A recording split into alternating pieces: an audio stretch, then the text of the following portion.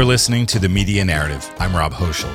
In this episode, the second part of my conversation with journalist, editor, and podcaster Julio Ricardo Varela.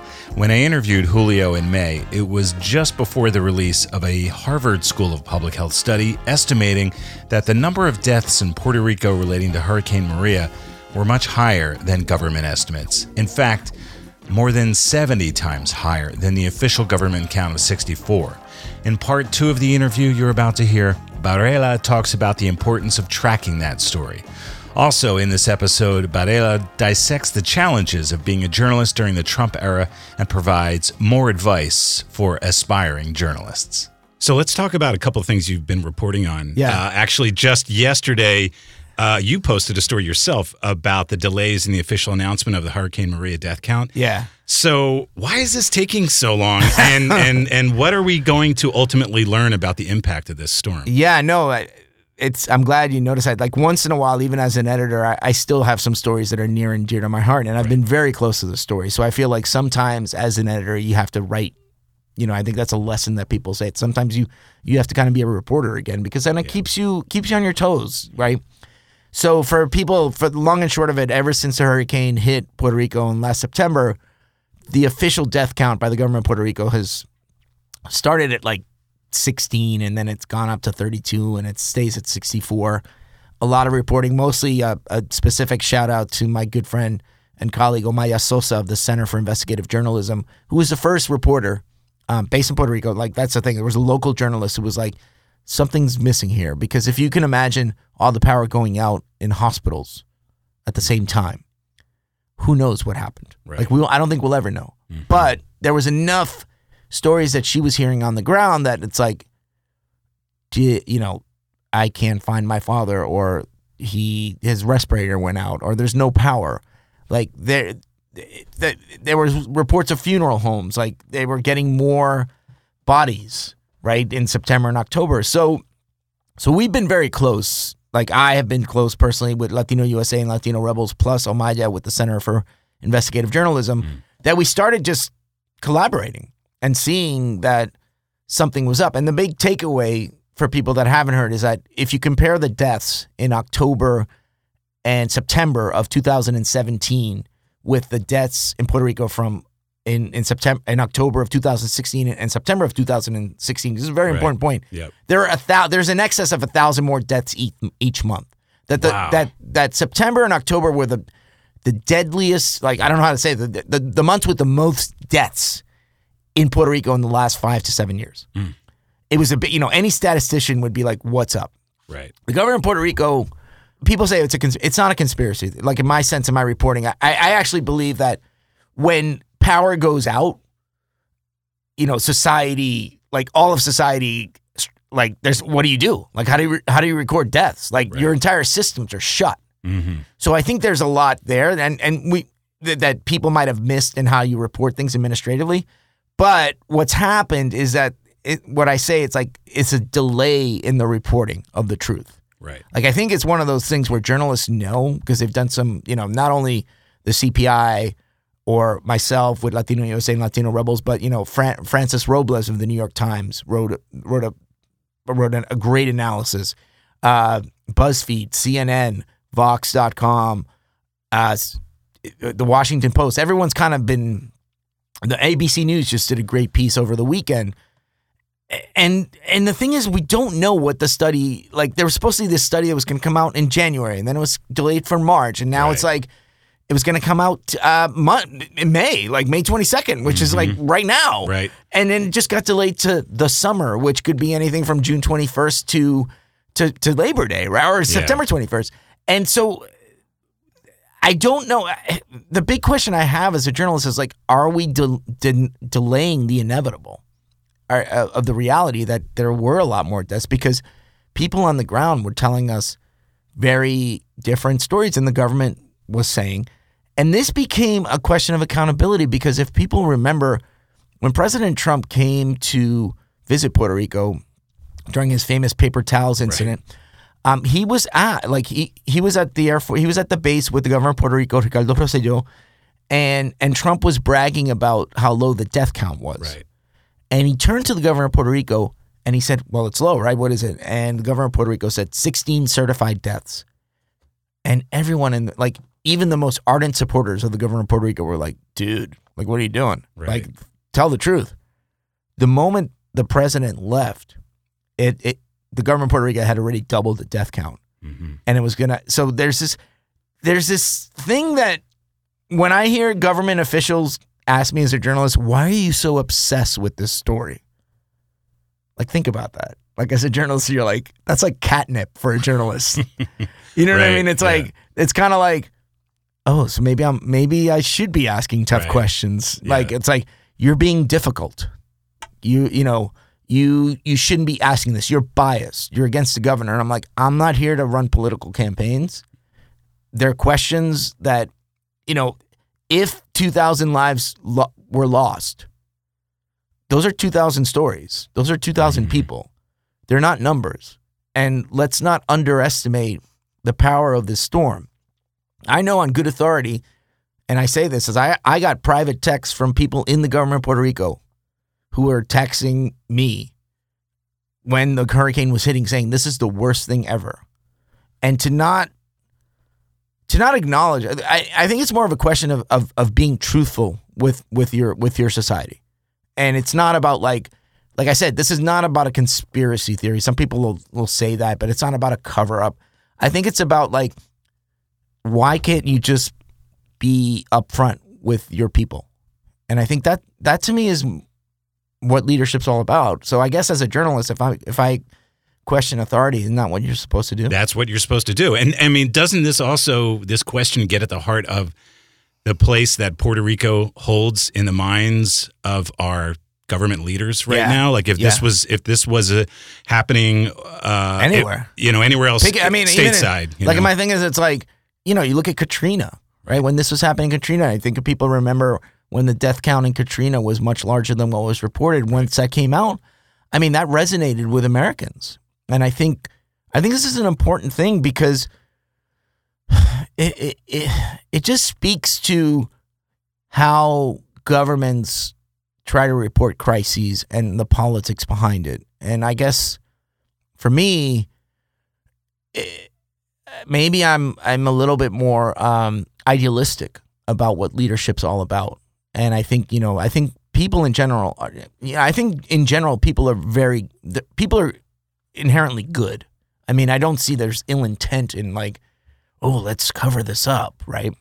But I do think that when faced with pressure, people might want to not tell you the truth, which I don't think that that's right. And I think like in general, the press, like that's what we should be doing, right? And if you really think, if you look at this, if you compare, like even outside of the death count, like we could talk about the specifics of that story, but at the bigger macro level, if you're listening to this and you're like, as a media maker, someone who's reporting as a political journalist, the bigger issue is like, what are you trying? Why? What are you trying? Why are you giving me this version? Like, what is it that I should be knowing? And I think more political reporters, especially in this day and age, need to be asking that. Like, for example, the White House now, and we talk about it in the thick and Latino Rebels, like the White House issuing a press release about the animals of MS-13 that came out on May 21st. And what you have now, because, pull all the facts aside, I don't care what anyone's saying. The United States is not being overrun by Central American gang members. Right. It's just not. Like, they're isolated cases, mostly against immigrants. Like, that's one thing that people are missing. And they also miss the fact that it's a U.S.-created problem, because if you really start looking at the history of MS-13, it was formed in Los Angeles. They were deported back to, like, Central America. They came back. Like, there was a lot more. People tend to forget that there was major civil wars in Central America that displaced a lot of these people. And the majority, there's a lot of U.S. citizens who are members of MS-13. But the media, the political media, has allowed the White House to own that narrative. Right. Because when you look at that press release, and I looked at it, and then you start doing a Google News search, a simple Google News search, just to see, like, what are the outlets reporting? And everyone's reporting it verbatim. You rarely see that one reporter who's like, this is like BS. Like, this is just propaganda. Like, you get, like, people in the White House press briefing are like, oh, Sarah Huckabee Sanders, like, tell me a little bit more about MS-13. And that's the thing. It's code word. You know, what the thing about MS-13 is, like, it's code word for immigrant, for criminal, for terrorist. And the President of the United States, that's the message that he tells to the press. And because media is not, and I mean media, U.S. media, political media is not diverse, it's very white and male. You don't have a lot of Julio Ricardo Varelas in the room saying, wait, do you, like, I need to challenge this, right? And if you do challenge it, like for someone like me to challenge it, I'm labeled as a biased Latino journalist. I have an agenda. I don't know what I'm talking about. And I kind of said, like, screw you, I went to Harvard.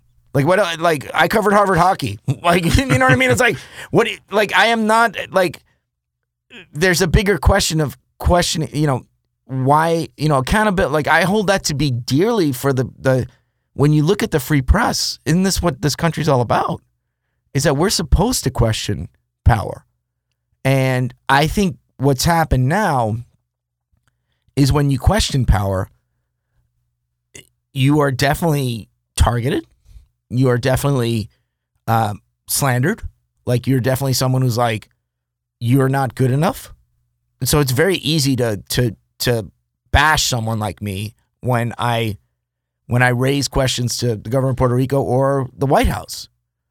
And that's a very toxic environment. I mean, I have friends of mine who do this every day nationally. I don't know how they're covering this administration and staying, like, sane, but that to me is a huge concern. Oh yeah, I mean, it's a scary moment, and the way that the White House seems to control the narrative, and it speaks to the need for the media to really step up more than ever before. And this is also the dark side of social media, and to see the way the White House controls the narrative through Twitter mainly. So that seems to just raise a whole other and I think it's a great way to kind of circle back to, like, because I'm a big believer in digital and social media. Like, I believe done right, it's the most powerful means of communication, media tool in the history of civilization. Yep. Like, like, without a doubt. Mm-hmm. But, like, to quote Spider-Man's uncle, like, with great power comes great responsibility. And I do think that we can't allow for what you're saying. It's like how people manipulate digital media in this day and age to kind of create this environment that you're informing when in fact you are scaring, you are fear-mongering. And I think it's even a bigger opportunity. Like, this is a time for journalists or people in media to really speak out more about this, because I think it does speak to the bigger issue of, are we moving down sort of this authoritarian, you know, let us silence, suppress? And I'm sorry, like, if people want to talk about the Second Amendment and feel as, you know, passionate about defending the Second Amendment, First Amendment you got to feel just as passionate. And that knows no parties. And I do feel like it's very easy to scream fake news in a crowded movie theater right now. Mm-hmm. And, like, so, you know, and that kind of tries to, takes the hard work, and it's quick to just, like, say, like, this is no good. You're delegitimizing your work by just screaming fake news. And we've allowed that. We've allowed that because we have allowed to, you know, we've turned tweets by the President of the United States into breaking news. Right. Like, seriously, like, think about it. It's like, what the hell? Like, breaking news? Like, you just tweeted. Almost every day. And it's like, breaking news, Twitter. And then you're like, can we just step back for a second? Just step back for a second. Like, do you know how many people tweet every day? Like, do you know, like, that it's used to manipulate. It's used to distract. And if you're going to cover it, which, like cover it in the way of, like, hey, this guy has lied on Twitter. Mm-hmm. And here, you know, and I think we don't do enough. We kind of, as a U.S. media, we get very scared about what objectivity really means. Right.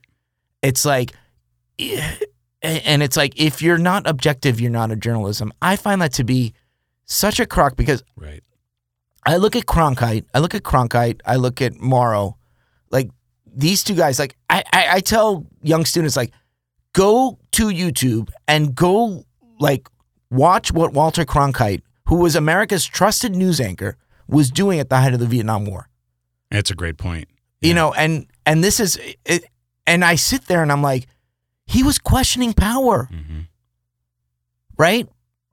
But you know, he's revered, and there's a tradition of American journalists who have always questioned power, whether you're Morrow or whether you were, you know, black journalists covering lynchings in the South. You know, a black journalist covering lynchings in the South at the turn of the 20th century is definitely going to look at it differently. You've got to have a point of view. Yeah. And it's this whole like notion of like, well, you have to be objective in the Trump administration. Is like, do you? Do you really know? Right. I mean, seriously, like, where's the line? Like, I understand that not everything that the administration does has, you know, I think there's a lot of like overreaction, but I also think that, you know, the MS-13 thing, I'm just sitting here and going, we've allowed this. Like, we as a media have allowed this because that's just racist propaganda. Right. That's all it is. That is propaganda. Latino Rebels tweeted out the following thing. Did the White House put the white male mass shooters on screens and talk about like school shootings and how many people have died? You think they'll ever do that? Right.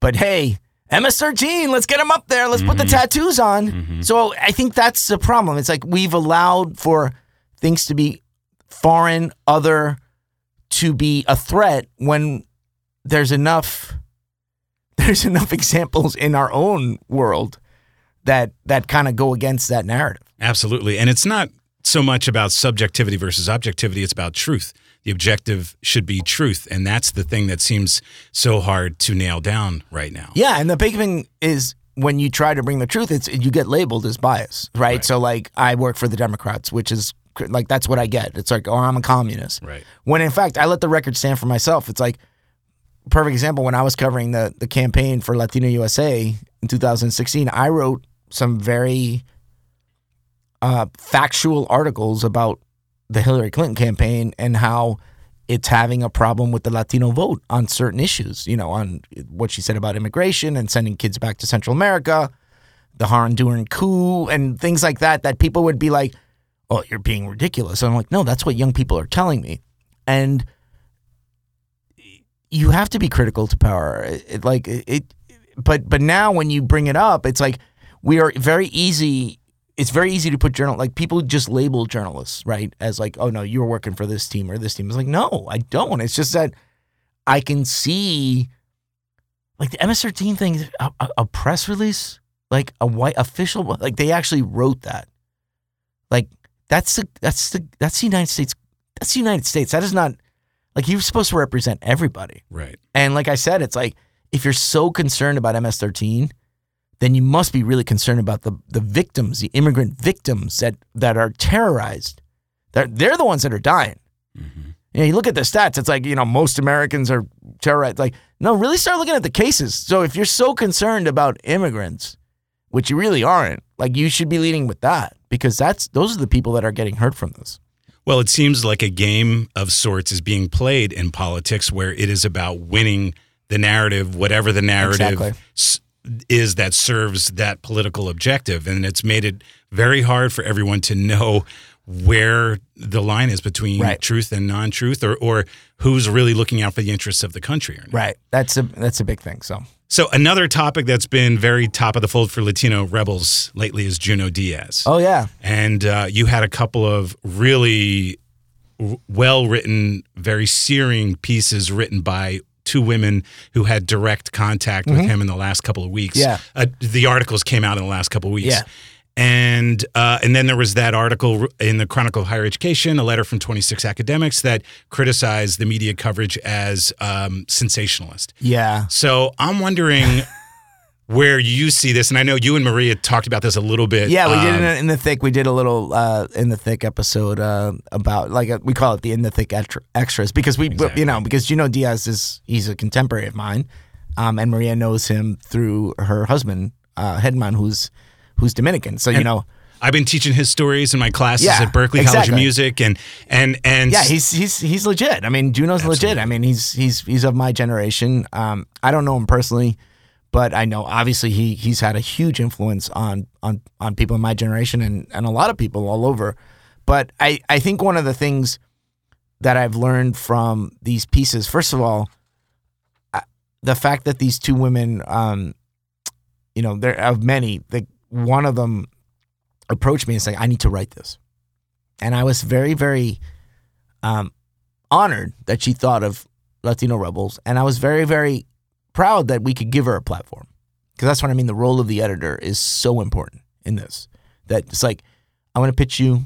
I want this published. I'm writing from the heart, and this is real. And when I read it, I was like, oh my God, I need to publish this in the next 20 minutes because it is so good, right? This adds another layer, which leads me to this point I wanted to make about the 26 women academics who wrote this letter and blamed it on digital and the press.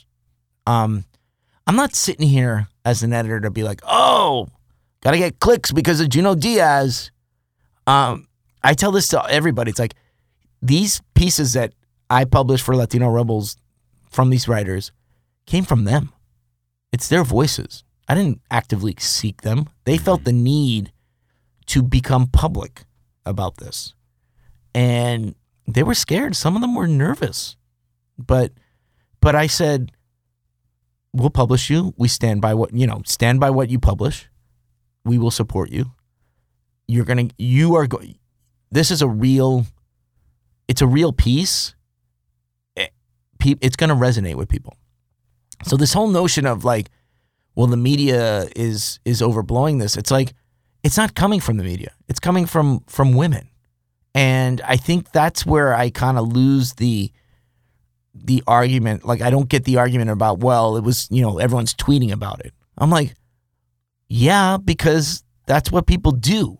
Right. I don't think that there's this campaign out there to be like, we're going to drag down Junot Diaz. I think the news of him, when he wrote his piece about what happened to him as a kid, being sexually abused, and the fact that you start seeing these stories coming about a month later from, Zinzi Clemens and other people, that it sent a shock to the community. This is he's a big deal. He's always been a big deal. Right. So you kind of have to step for a second and say, this is a writer that has impacted people in a way that, as a writer that you feel connected to. Mm-hmm. So if women if women want to tell that story, and if people want to react to it, whether good or bad, let them. This is what a conversation and engagement is all about. Hiding it and not talking about your dirty laundry, that doesn't help the community at all.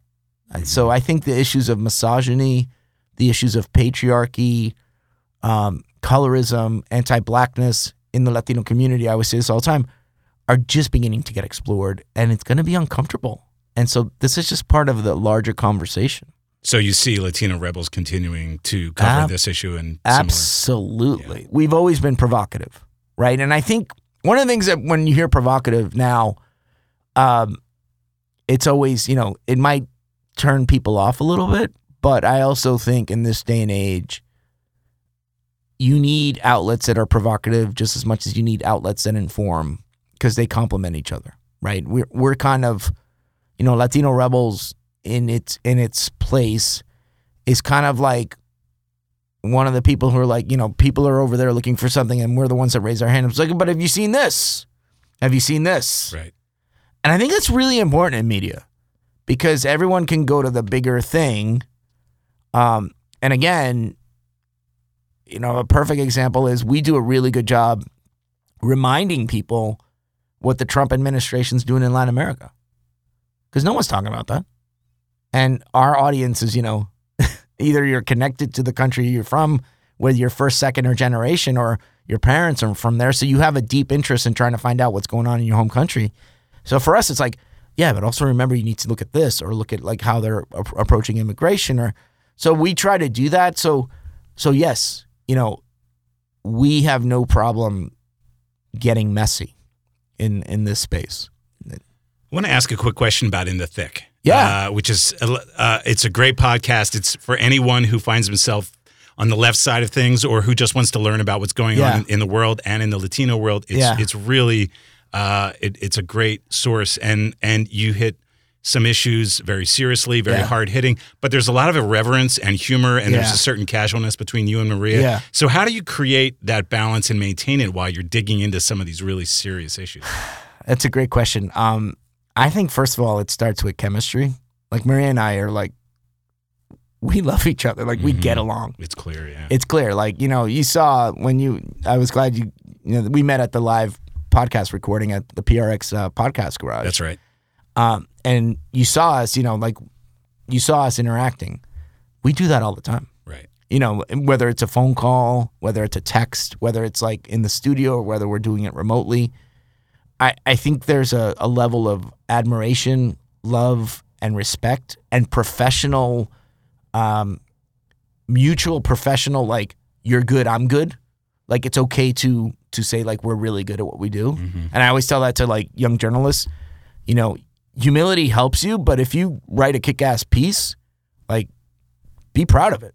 Or if you do a great podcast, be proud of it and be like, yeah, I did that, right? So we try to, for us, it's kind of like a salon, right? That sort of salon thinking of like trying to be ourselves. Because I think when we're in other places as journalists, like you have to kind of put on your journalist hat a little bit more. And I think what In the Thick does is we humanize ourselves a little bit.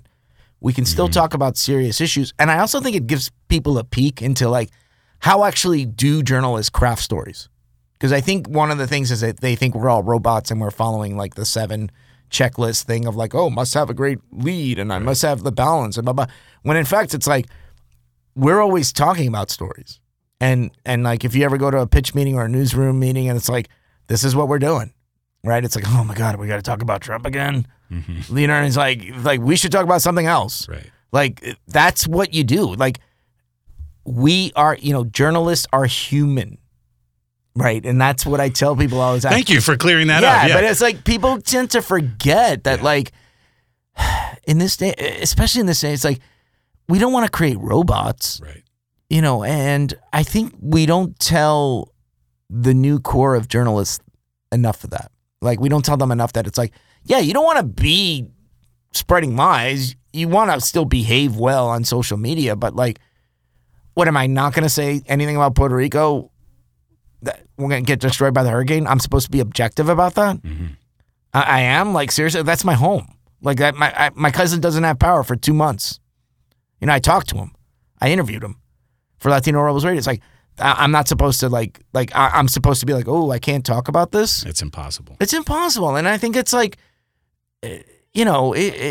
that's the part where I just feel like this country, like, one of the things In the Thick does is it trying to peeks back and take a look behind the curtain.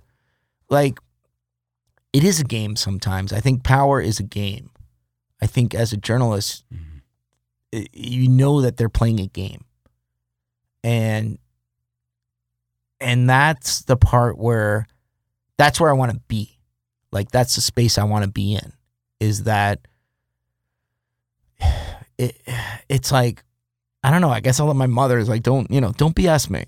Just cut to the chase. And I think that's what we do. And I think that's what media is important. I think we're trying to figure it out. And it does feel sometimes where it's like, it's just coming at you in so many directions that you kind of just have to stop and be like, whoa, like, why? Why is this happening? The question I keep asking myself more and more is why?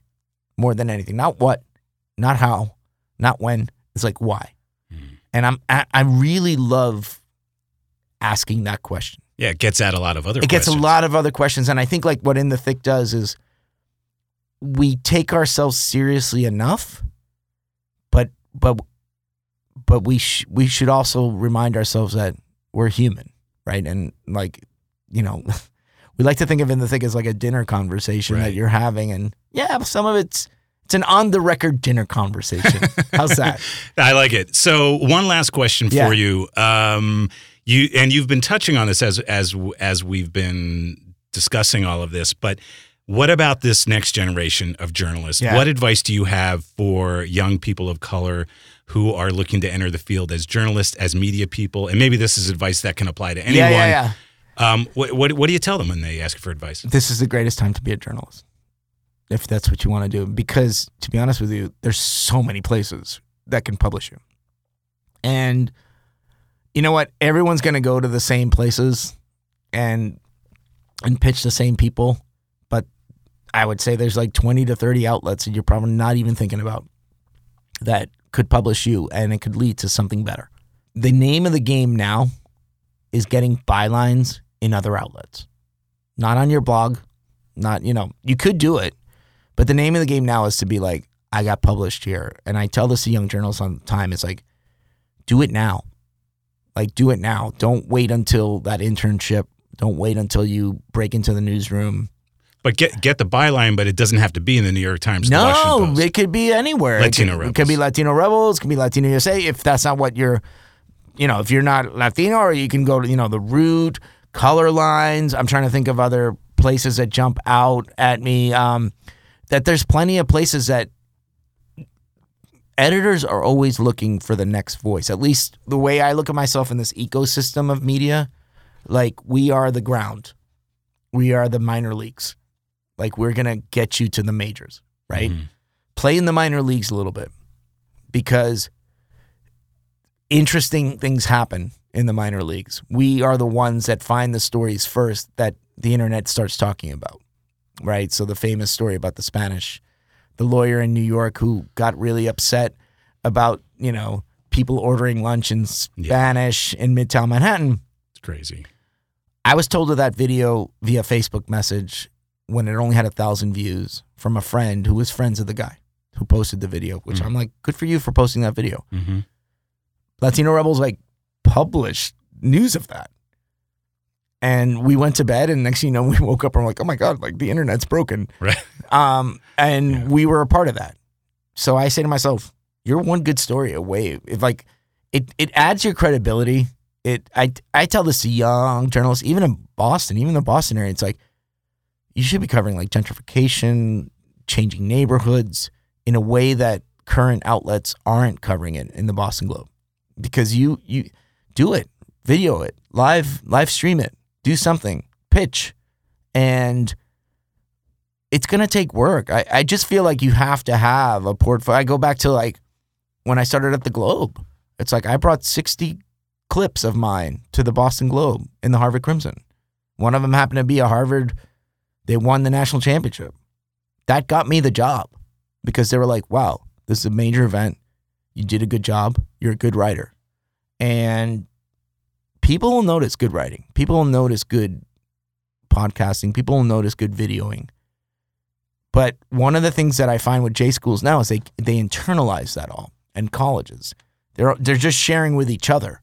When I'm like, why are you sharing with each other? You don't have to share it in your I'm sure, to be honest with you, if you start looking just in the Northeast, how many fantastic media makers there really are that are in our journalism schools, that are in our communications departments, that are in school, but they're just talking to each other. When I'm like, your entire world, the entire world is the audience now. And the case of Puerto Rico, it's I'm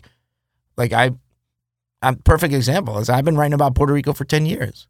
And then, tragedy leads to more interest. That's a reality. But I speak about Puerto Rico a lot with authority now.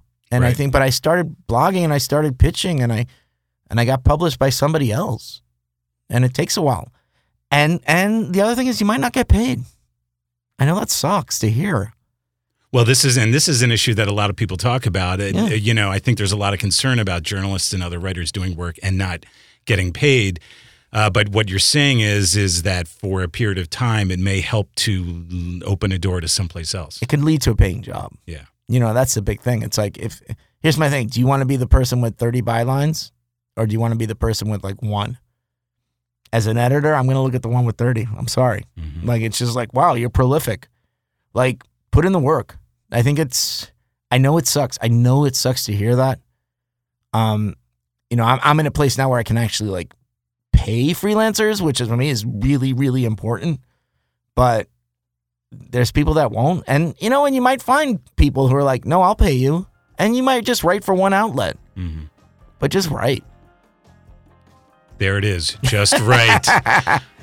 Just do the work. Yeah. And thank you for doing the work and all the work that you do and for the time today. Appreciate it, Julio. I had a blast. Me too. Read and listen to Julio Ricardo Varela's work at LatinoRebels.com, LatinoUSA.org, and InTheThick.org. I did my best to pronounce Julio's last name correctly during this podcast, and I'm afraid I may have come up with about 10 different ways of saying his name throughout, so apologies to Julio and the rest of you for that. You'll find show notes and links at themedianarrative.com. This episode was edited and mixed by Isaac Kotecki. Matt Jensen composed and recorded the theme music. If you like what you hear, please subscribe to The Media Narrative and write a review at Apple Podcasts. I'm Rob Hochschild. Thanks for listening.